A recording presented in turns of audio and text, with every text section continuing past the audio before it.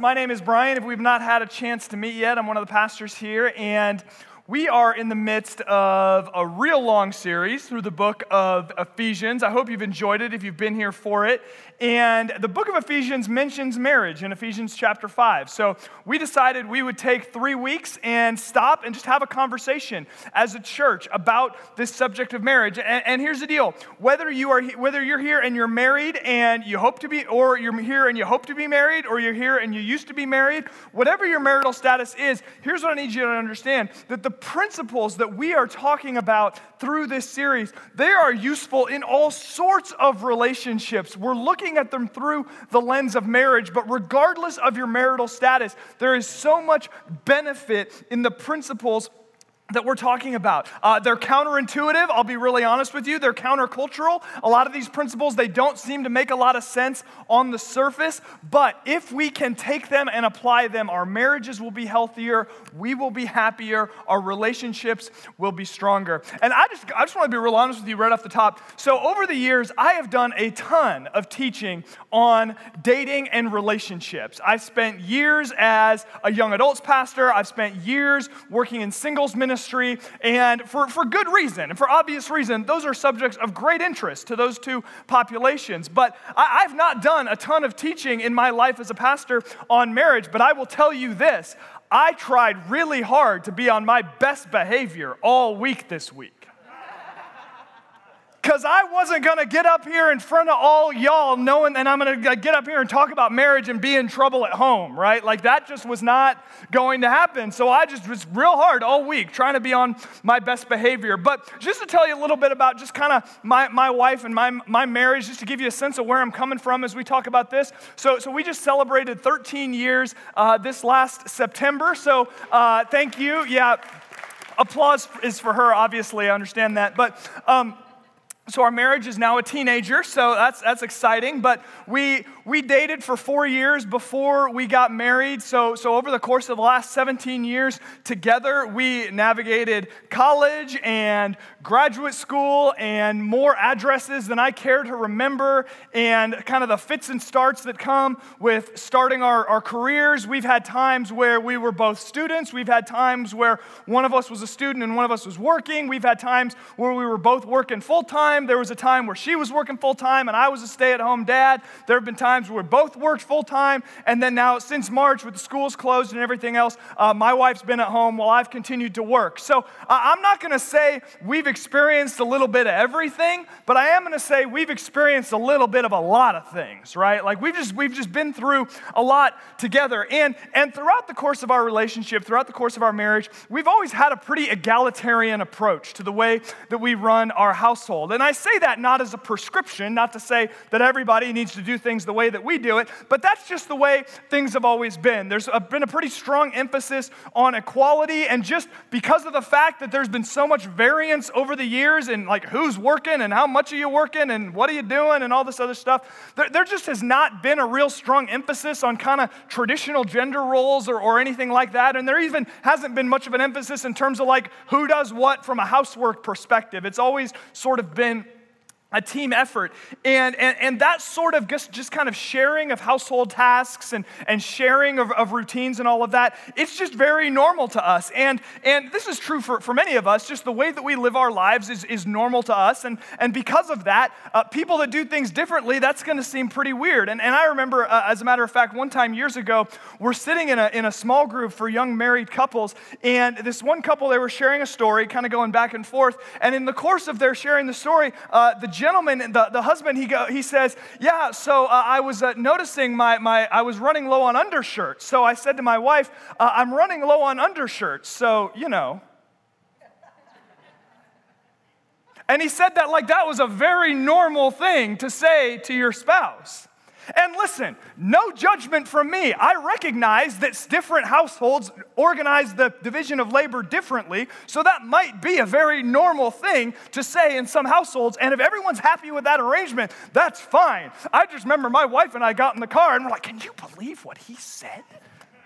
I'm running low on undershirts, so? Like, I don't know what my wife would say if I said that to her. She's like, why are you telling me this? Did you forget where our laundry machine is? The thought that my wife should do my laundry had just never crossed my mind up to that point. And frankly, hasn't really crossed my mind since. And again, however you do the laundry in your household, fantastic. I just share that to say that we just have a pretty egalitarian approach in our home. Now, if there are exceptions to that, there are these. That on some level, and we talked about this a little bit last week, we talked about how in Ephesians chapter 5, there is this concept of headship that is presented in the text. And I do believe on some level in male headship in the household, but here is what that looks like in my view, and this is how I try to practice it in my home. That in my home, I, as the head of the household, bear ultimate responsibility before God for the well-being of my family. Now, my wife shares in that responsibility. It is not all on me. But as the head of the household, I bear primary responsibility. Like, if everything falls apart, I view that as ultimately on me. And then secondarily, it is my job to go first to sacrifice my well-being for the good of others in my family.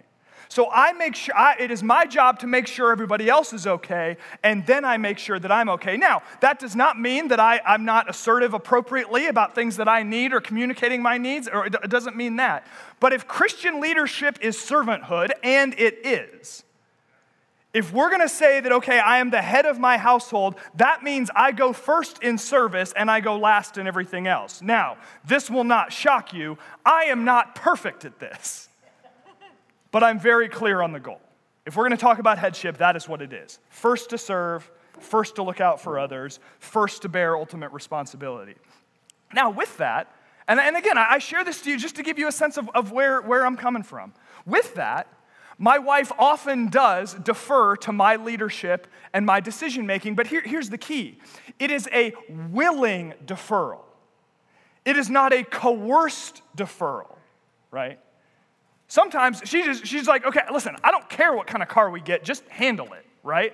I don't care where we go on vacation, just plan it, right? And I'm like, cool, all right, here we go.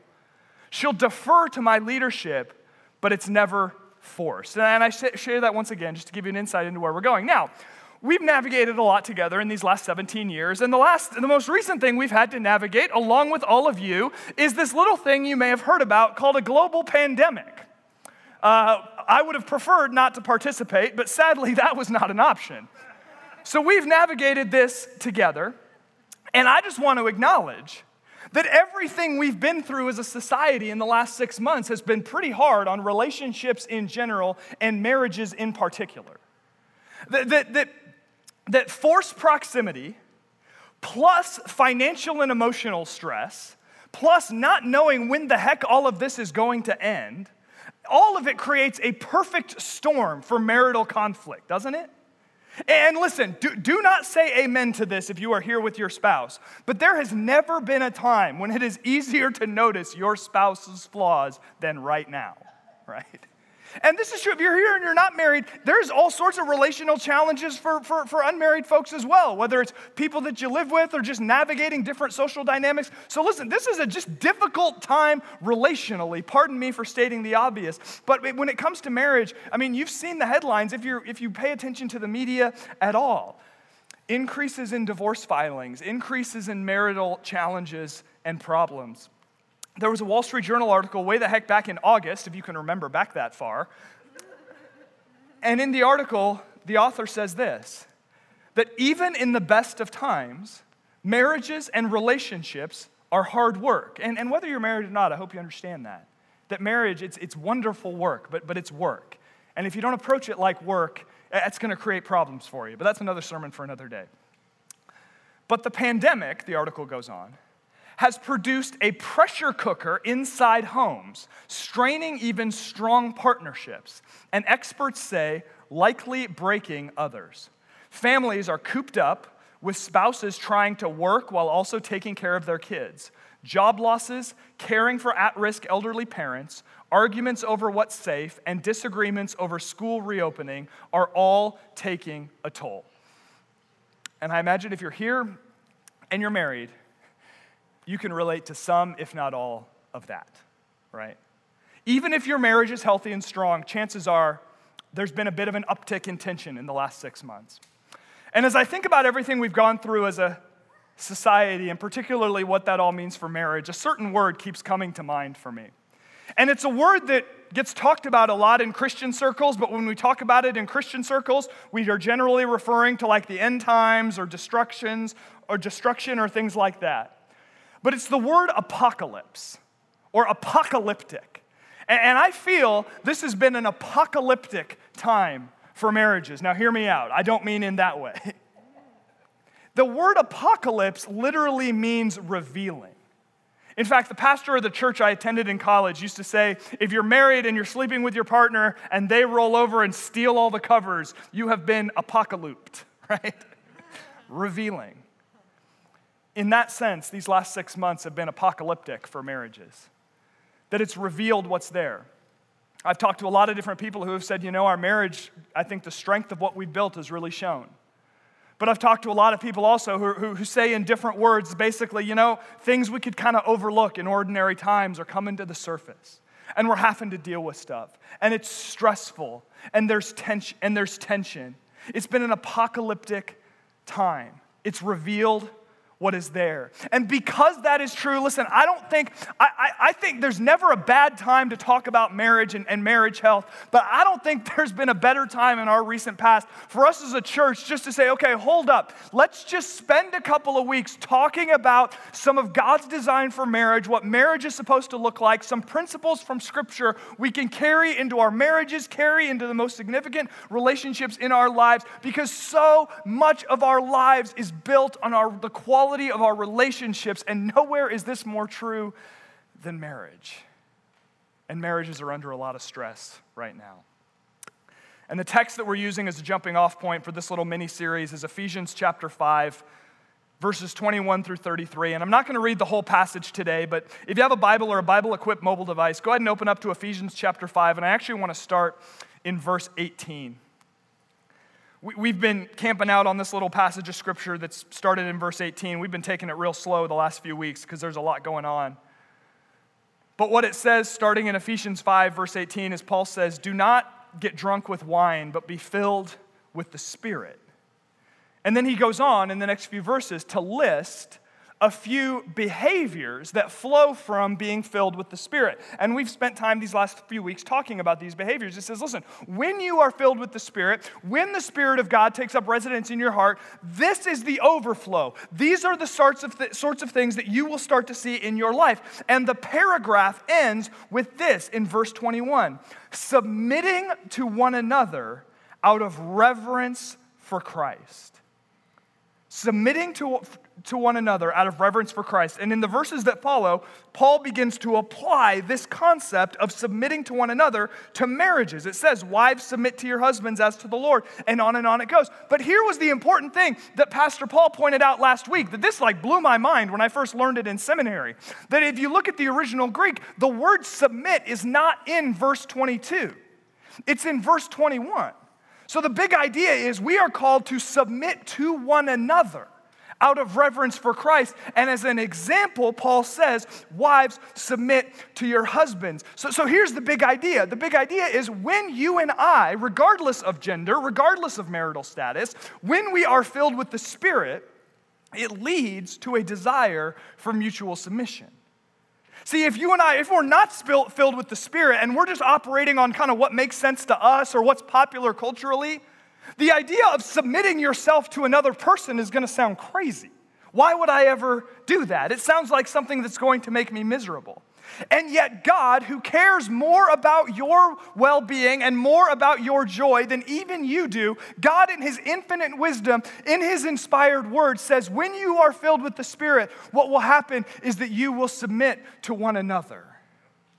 And what our Pastor Paul, not the Apostle Paul, but Pastor Paul so beautifully unpacked last week was he applied this idea of mutual submission to the marriage relationship. And I loved what he said. He said that the pathway to a better and more fulfilling marriage is through the practice of mutual submission. In other words, Christian marriage is a race to the bottom. Christian marriage is a race to the back of the line. In Romans, in a different context, Paul says, outdo one another in showing honor. And that to me is sort of the picture is the same idea that Paul is getting at here. And I just want to tell you, if the idea of mutual submission seems scary to you, or if you're not sure how it works, or it just seems so just beyond what is natural to you, or maybe even if you were raised in an environment where you were taught Ephesians 5:22 removed from the context of 5:21, so all you were ever taught was wives submit to your husband. If anything about this kind of makes you nervous, let me tell you something that I absolutely guarantee you is true. If you think about people in your life, married people you know, who are sincerely and genuinely happy in their marriage. And I don't mean people that are just like hanging on and trying to make it work. I don't mean people that are just sticking it out for the kids. I don't mean just people that have kind of learned to live with each other and are kind of making the most of it, right? I'm talking about people that have been married for a decade or two or three or four or more and still actually like each other. I'm talking about people like you spend time with them and it just seems weird because they're actually nice to each other most of the time and it seems like they're sincere in it. Like those types of people, I know, they do exist out there. Those types of people, you go and talk to them and if you were to get a sense of, okay, tell me your secret, like what is it? Talk to me about how you built this type of a marriage. Listen, marriage is complex, but I guarantee you they will tell you that part of their secret sauce to a healthy marriage is this practice of mutual submission. I absolutely guarantee it. Happy marriages understand this concept, that they have learned and they have practiced this idea of mutual submission. Marriage as God intended it. Marriage that is a delight to both partners. Marriage that is joyful and fulfilling and fun. That kind of marriage, it's not built around the mentality of you owe me. It is not built around the mentality of why don't you ever. It is not built around the mentality of if only you would. It's not built around the mentality of why should I do for you, you never do for me. It's not built around a stick up for my rights and make sure that I have all of my rights mentality. It's not built around the question of what can I justify. Instead, it's built around the question of how can I go first in showing kindness. It's not a game of tug of war. If anything, it's a race to see who can put the rope down first. In short, the happiest married people you know will tell you, they might not use this language, but they'll tell you that one key to their happiness in marriage is the practice of mutual submission. I read a marriage book recently by a pastor named Bryan Chapell, and he says this. He says, we discover the happiness God intends for our lives only when we use the resources and privileges God has given us for the good of another. Man, that's a concept that has application far beyond marriage, but it's true in our marriages. See, we don't demand our way to happiness, right? We don't bargain our way to happiness. We don't negotiate our way to happiness. We serve our way to happiness. We give our way to happiness. And it's interesting to note, you look at what non-Christian, secular researchers who study marriage are finding about those that study marital breakdown or why marriages are tense or why marriages sometimes split up and fail. And again, these issues are complex. And especially if you've been through any of this, I don't mean to simplify this at all. These issues are complex, I recognize that. But something that researchers are finding is that a key element that leads to marital strife and marital breakdown is that you and I, we enter marriage expecting far too much from our partners and not nearly enough from ourselves. I mention that in marriage sermons sometimes. We expect far too much from our partners and not nearly enough from ourselves. See, we all dream of a romantic partner who's just gonna sweep us off our feet and make every one of our dreams come true, right? None of us grew up dreaming of, gosh, I just can't wait to find someone I love and pull them close and look them in the eye and say, I know you've had a hard day, so I would love to do the dishes tonight so that you can rest. And you owe me nothing in return. Right? That makes for a lousy movie, but it makes for a beautiful life, right?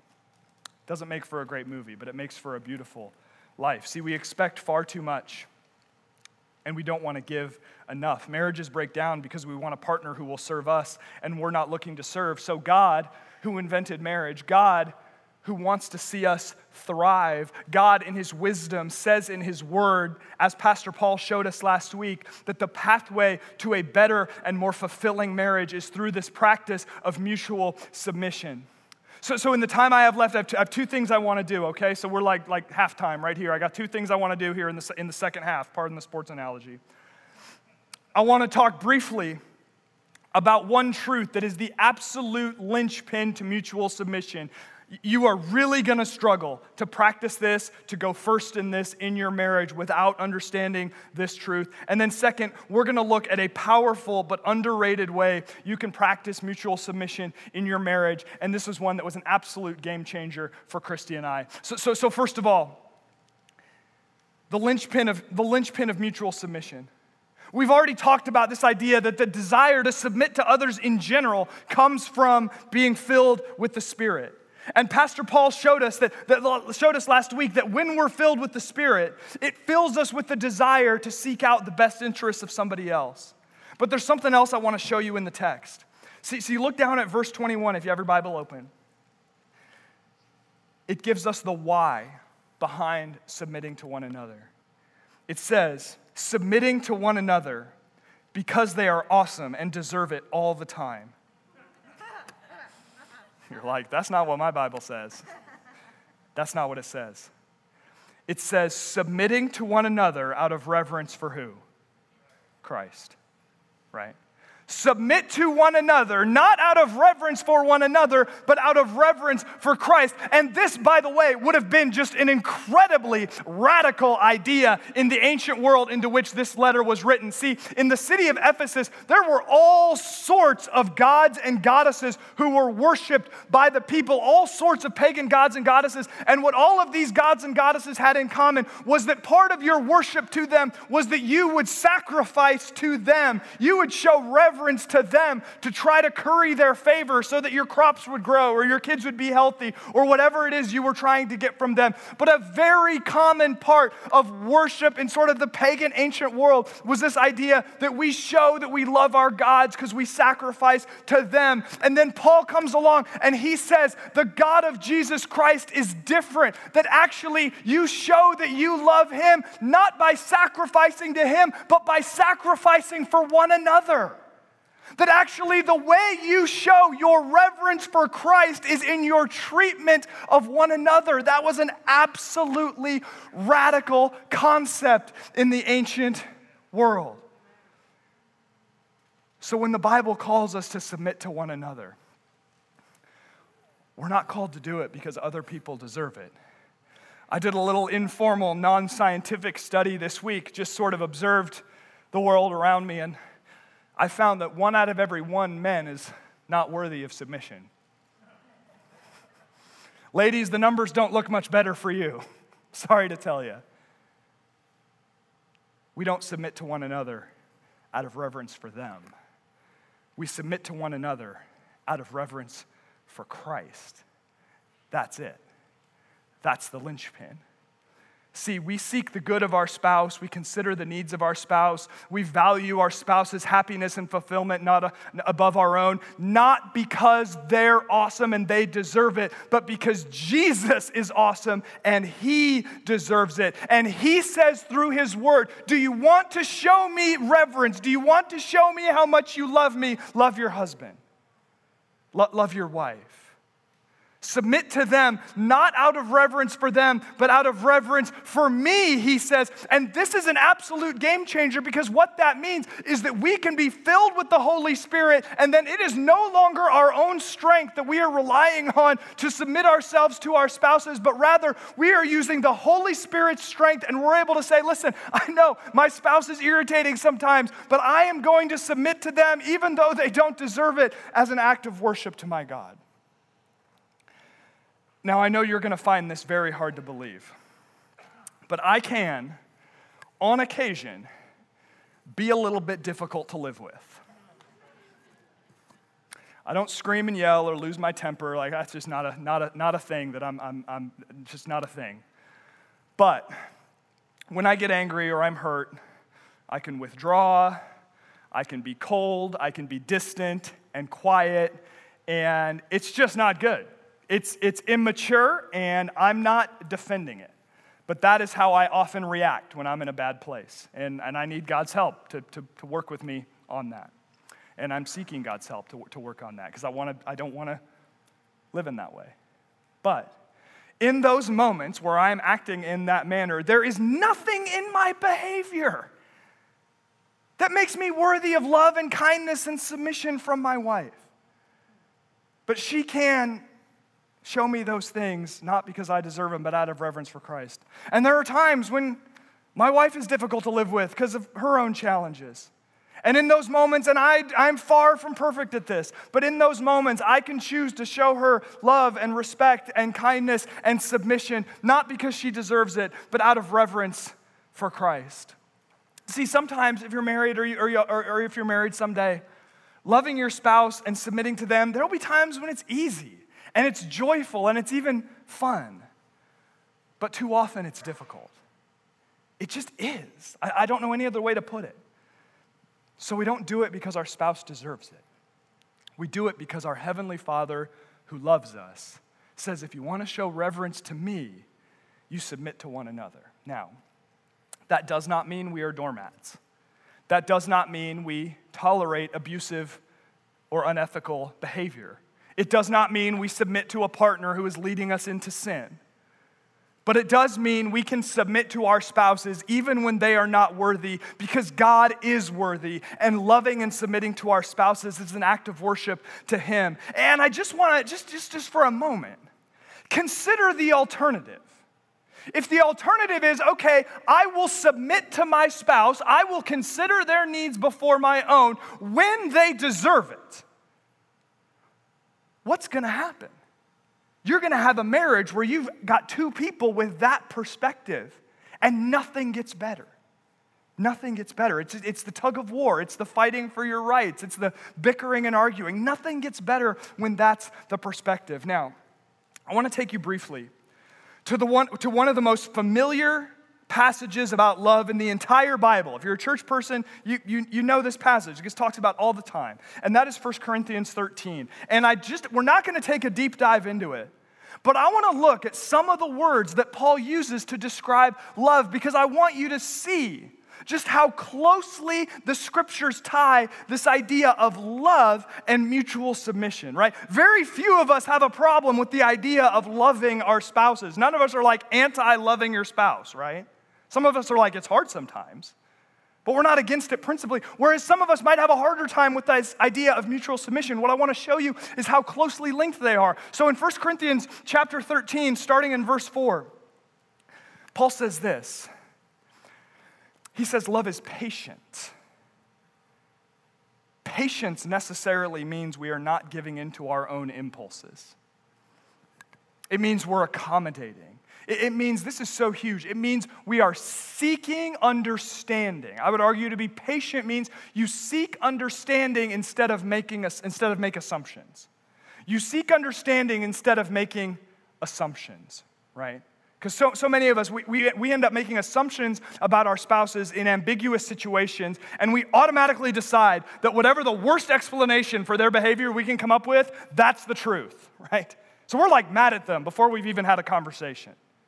And so often that's not the case. We seek understanding. I love what Tim Keller says. He talks about what it means to fall in love. He says it's to look at another person and get a glimpse of the person God is creating, and to say, I see who God is making you, and it excites me. I want to be part of that. I want to partner with you and God in the journey you are taking. I love that. See, I think there's patience in that. I want to partner with you in what God is doing in your life. Love is kind. See, and here's the thing. Kindness is like humility. We are all about it for other people. It's a lot of work for ourselves, right? Like, most of us would agree, it probably wouldn't kill my spouse to grow in kindness, right? But very few of us have the level of self-awareness to say, okay, I want to be somebody who can grow in kindness. Because so many of us, and this is, we're raised on Hollywood and everything else, we have this picture in our minds that this person is going to come and they're just going to overwhelm us with kindness and fulfill our every wish. And they'll be so kind and so wonderful that our marriage or our relationship will require nothing of us because they're just so kind and perfect, right? It's a Hollywood fantasy. That's not the way it works. See, another word for kindness, for kind, is considerate. And that's just so simple. And this is something, listen, if you're not married or you used to be married or whatever the case may be, this is something you can practice in every single relationship in your life. And if you're married someday, you will be better off in your marriage for it. Just this idea that we are intentionally considering the feelings of another. That's kindness. And I've just found, as I've counseled couples in crisis different times over the years, one of the biggest, and again, it's complex. I'm not trying to make too many generalizations here. But one of the biggest things I see is couples in crisis have forgotten how to be kind. They've forgotten how to be kind. I can't tell you how many times I just want to tell people, just be nice. Just be nice. We get so wrapped up, we forget how to be kind. Love does not envy or boast. Envy is an absolute killer in relationships and marriages. Understand this, your spouse is not your competitor. They are your teammate. They are your partner, right? I got this tested really early on in our relationship because when Christy and I first started dating, we were students at UCLA, and I'm just an average guy, average student. Did a few things around campus, but nothing all that interesting. And my wife is a Division I athlete, right? Like traveling all over the country, competing in national championships, carrying the cool athlete backpack, going into all the fancy buildings that only athletes get to go into. There was plenty there to envy. But it's a real easy decision early on. I think it's incredible the stuff she gets to do. I'm going to be her biggest cheerleader, right? In the season of our life where I was home with our son and she was working, successful in her career and running this blog that was read by people all over the world and had all this sort of outward success and getting job offers in the mail while I'm at home, I'm like, we're not doing envy. We're just not. I'm going to celebrate her success. I'm going to be her biggest cheerleader, right? And that's something we've shared throughout our relationship. We're not competing against one another, right? We value our marriage, and then we honor one another and support one another in the various things that we do other places. Love does not envy or boast. It is not arrogant or rude. The last one I want to look at, it does not insist on its own way. When we get married, we sacrifice the right to always insist on our own way. And I want to suggest to you that the way we learn how to really live this out is we look to our Savior who did not insist on his own way. Jesus did not insist on his own way, and he is our example. So we can, are there times where we have to have difficult conversations, we have to advocate for certain things? Sure, of course there are. But at the end of the day, we don't insist on our own way to the point of damaging the relationship. All of this, listen, it's countercultural. But it's key to a thriving marriage. We submit to one another in these ways. And now listen, I live in the real world just like you do. I'm married to a human being. I know what you're thinking. You're hearing all of this and you're going, this all sounds great. I wish my spouse were better at it, right? But the bottom line is you can only control you. So once again, while we're never to tolerate abuse or harmful behavior, we can submit to one another out of reverence for Christ. I love the metaphor of a game of tug of war where we say, listen, I'm gonna drop the rope. I'm not saying, okay, if I drop it, you'll drop it. Like we have an agreement here, like, okay, 1, 2, 3, drop. No, I'm just gonna drop it. And because listen, a one-person game of tug of war looks very silly very quickly. But also it's something to be able to say, you know what, I'm just gonna submit, I'm going first. I want to submit myself to you. I want to love you. I want to show you kindness that goes beyond what you deserve, right? And we do that out of reverence for Christ. And I just want to tell you, I just want to tell you, if you commit to practicing mutual submission only when your partner deserves it, you won't get very far. You just won't, because they won't deserve it most of the time. I certainly don't. But it's in those moments when your spouse deserves it least that your submission can be the most powerful. So if our submission to one another is fueled by our reverence for Christ, that can give us the power and the strength that we need. And I just want to tell you real quick before we get to my second thing, if you're here and you're not married, so many of these principles, you can practice them now. The ability to not insist on your own way, the ability to practice patience and considerations for the feelings of another, that is not a light switch you just turn on, right? Like, pardon the cliche, but like, I got married, I was pretty sure I was not a selfish person. 3 days into it, I'm like, oh my gosh, I am the world's most selfish person, right? You can practice these things in advance. Now, second thing I want to talk about, and this will be quick. The first was this idea, the linchpin to a lifestyle of mutual submission, is that we do it out of reverence for Christ, not because our spouse always deserves it. The second, this is underrated, but it's immensely powerful. It's not a magic bullet. I understand marriage is complex and it's messy, but it will save you. Can do this. It will save you from so many avoidable marital landmines. And I'm telling you, for Christy and I, once it took us way too long to get to this point, but once we actually put some time and effort into this, it was an absolute game changer for us. Because here's something you need to know. About our relationships, just real quick, is that we, like a lot of people, we were initially drawn to one another because we had a lot in common. In fact, the first conversation we ever had was over the internet because we got connected because we were in the same, we had a class together at UCLA, and we chatted online for like an hour. And I remember after this first conversation, I went to go hang out with some friends of mine, and this is the true story. I went and told them, I'm like, guys, I just went and talked to this. I was talking to this girl from my sociology class, and like, she's a Christian, and she's from Sacramento, and she really likes sports, and like all these other things. And my buddy goes, dude, I think you just met your wife.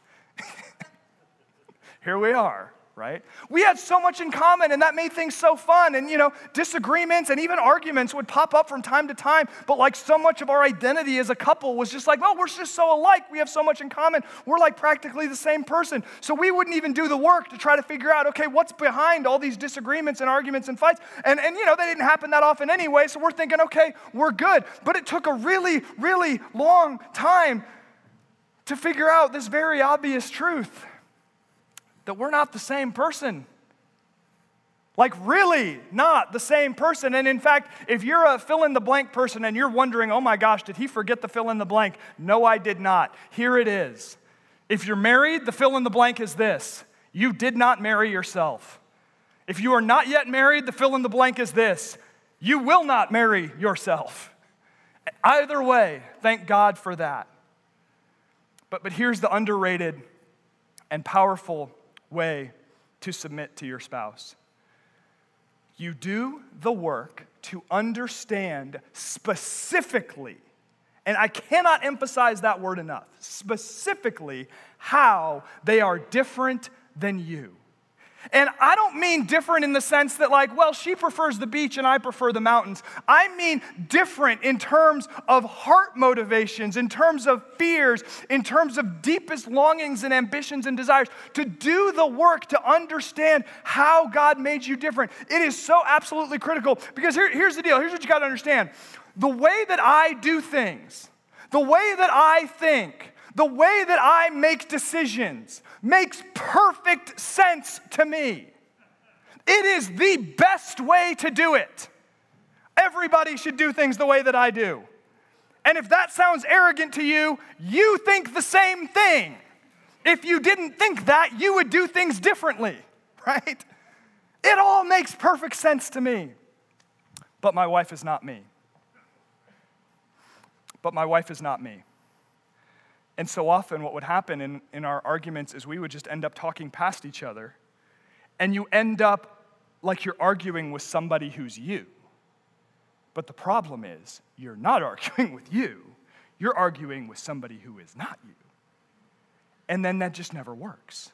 It just doesn't work. And now listen, there are a million tools you can use to help kind of get underneath the surface of your personality and your heart and your wiring and everything else. And I'm not here to recommend one or, whatever. They can be as simple as online tests and as intensive as, weekend workshops and therapy and all this other stuff. But I'll just tell you, just real quick, we're running out of time here, but just real quick, for Christy and I, one of the most helpful tools we found was a tool called the Enneagram, which just helps you understand different elements of your personality. And listen, it is just a tool. It's not scripture. There's virtually no science behind it. So I'm not saying it's the be-all and end-all, but what the Enneagram does is and so many other tools do this, is what it did for us was it gave us language to articulate things in our heart that we had a difficult time expressing to one another. It gave us language that we could say, yes, I do think that way. Yes, that is a challenge for me. And then with the Enneagram, you get like strengths and weaknesses revealed. So we would study more and more, and we'd study our different personality types. And I'd read about the weaknesses of my personality type, and I'd be like, I don't really do this, do I? And she'd be like, well, do you want the truth? No, I don't. But it's increased our self-awareness, right? It's helped me understand things about my wife that didn't make a lot of sense to me before. It's helped her understand things about me that didn't make a lot of sense to me before. And listen, the point is not the tool. The point is the process. The point is that we've done the work, and it is work that is ongoing. And it is no exaggeration to say that work influences the way that I communicate with my wife every single day. Every single day. Has it solved everything? Absolutely not. But it helps. It helps a whole lot. So I want to just encourage you, if you've not done this work yet, there are a million tools out there. Do the work specifically to understand, if you're a married person, how are you different from one another? So that you can begin to speak each other's languages. And listen, once you know more about yourself, your personality or your personality type or any results you would get from a personality test, none of that is an excuse, right? You can't just say to your spouse, well, I'm just this way, deal with it. What your personality type or whatever does is it gives you language to understand your own strengths and weaknesses so that you can try your best not to hurt your spouse with it. And you can begin to accommodate to them. And what you can do is it's a way to communicate to your spouse, listen, instead of trying to force you to be like me, instead of talking to you like you're me, I want to do the work to understand the way that God made you so that we can communicate and partner in a healthier manner. You did not marry yourself. And if you're going to have a marriage where each one is for the other, you've got to understand how you're different. And you know that intellectually, but it takes some intentionality to actually live like that. And let me just tell you why that's important. It's important for a lot of reasons, but one thing, and then we'll be done. I don't have to know anything about you to know that one longing in your heart is to be understood. All of us want to be understood. We want to be with people who really, who just kind of get us, who understand what we're about, who know kind of our garbage and love us anyway and work with us on it and know the things that are important to us. We want to be understood. And listen, fundamental to building trust is building understanding. And when you understand one another as a married couple, that will increase your level of trust. And listen, a marriage where trust is absent, I heard another preacher say this in a sermon I listened to recently, it is a self-fulfilling prophecy because it is exhausting to live in an environment where there is not trust. But when trust is already present, it is so helpful in so many different ways. And listen, what trust does is it paves the way to intimacy in every form. When there is trust, there can be intimacy. And when there is intimacy, that is marriage as God intended it. That is a partnership. That is a married couple that is together. Does it mean you're never going to fight? No. Does it mean your marriage isn't going to be work? No. Oh, it'll be work, all right. Does it mean there won't be challenges? No. But what it does mean is that you will be building the kind of marriage that God designed, a marriage that is based around these beautiful concepts of mutual submission, where we practically in ways big and small can say to our spouses and communicate it with our words and with our actions, I want to understand you. I want to understand the way God made you. I want to serve you, and I want to partner with you to build a beautiful life together. And come on, isn't that what we all want? And what's even better is I believe that's what God wants for us, because those type of marriages show his glory to the world. Amen? Let's pray together. God, we thank you that you, the inventor of marriage, you've designed marriage to be so countercultural to even the way our society views it. That marriage is not meant to be a tug of war. Marriage is not meant to be a competition for rights and advantages and all of that. But rather, marriage is meant to be an environment where we submit to one another out of reverence for you. So God, I pray that you would fill us with your Spirit so that we might even have a desire to submit ourselves to others. And I pray, God, that we would be so enamored with you, with the beauty of who you are, with the glory of who you are, with just the incredible love that you have shown us, that we would be so enamored with you that we, those of us who are married, would submit to our spouses out of reverence for you. God, I pray that we would not just stand around waiting for someone else to go first, but that we would have the courage, the trust, the faith to go first ourselves. For those of us who are not married, I pray that we would just experience the joy that comes from applying these principles to the relationships that matter the most to us. And in all of these things, God, in such a relationally fraught time where there are so many different challenges, God, I pray just we as Bridgeway would shine brightly in our community through our ability and our willingness to submit ourselves to one another out of reverence for you. And I pray we would do all of that for your glory and our joy. We pray these things in Jesus' name. And all of God's people said, Amen.